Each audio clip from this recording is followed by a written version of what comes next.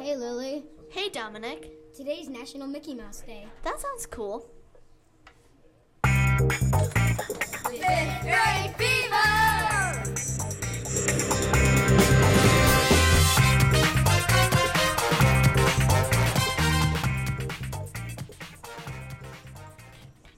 Welcome to Fifth Grade Fever, a show by fifth graders in Mr. Hagedorn's classroom at Lotus School in Lockport, Illinois. I'm your host, Dominic. And I'm your co-host, Lily. Today's Monday, November 18th, 2019. Today's National Push a Button on a Phone Day.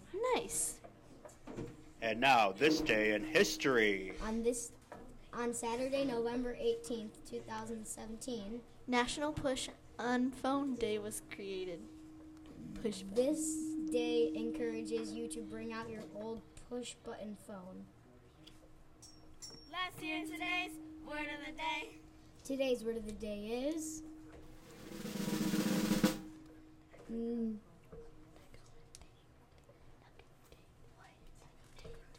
Negrodate? Negodate? Tell us what it means, Lily. It means to make it through something. Could you give it to me in a sentence? The girl negotiate the obstacle course. How about a joke? I love jokes. Everybody loves jokes. What does a vegetarian zombie eat? Grains.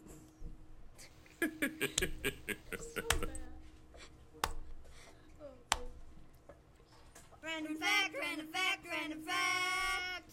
Ketchup was sold as a medicine in the 1830s. I didn't know that. This is awesome. It's feeling cold outside. Yeah, it's getting chilly outside. How about we have someone talk about the weather for today? And here's Ella with the weather report for today. Thank you, Dominic. The high is 39, the low is 31. Precipitation is 0%, humidity is 85%, and wind speeds are 5 miles per hour. Thanks, Ella. And to tell us about Chicago sports, here's Anthony. Thanks, Dom. Yesterday, the Blackhawks won against the Buffalo Sabres 4-1, and my dad was actually at that game yesterday. And oh my God, the Bears lost against the Rams last night, 17-7. It hurts as a Bears fan. Mitchell Trubisky can't do anything, and their defense isn't doing horrible, but it's not a top 5 defense in the league. And their kicker, Eddie Pinheiro, don't even get me started with him. He missed 2 easy field goals yesterday, so you can probably see why I'm so upset. So now let's move on to basketball.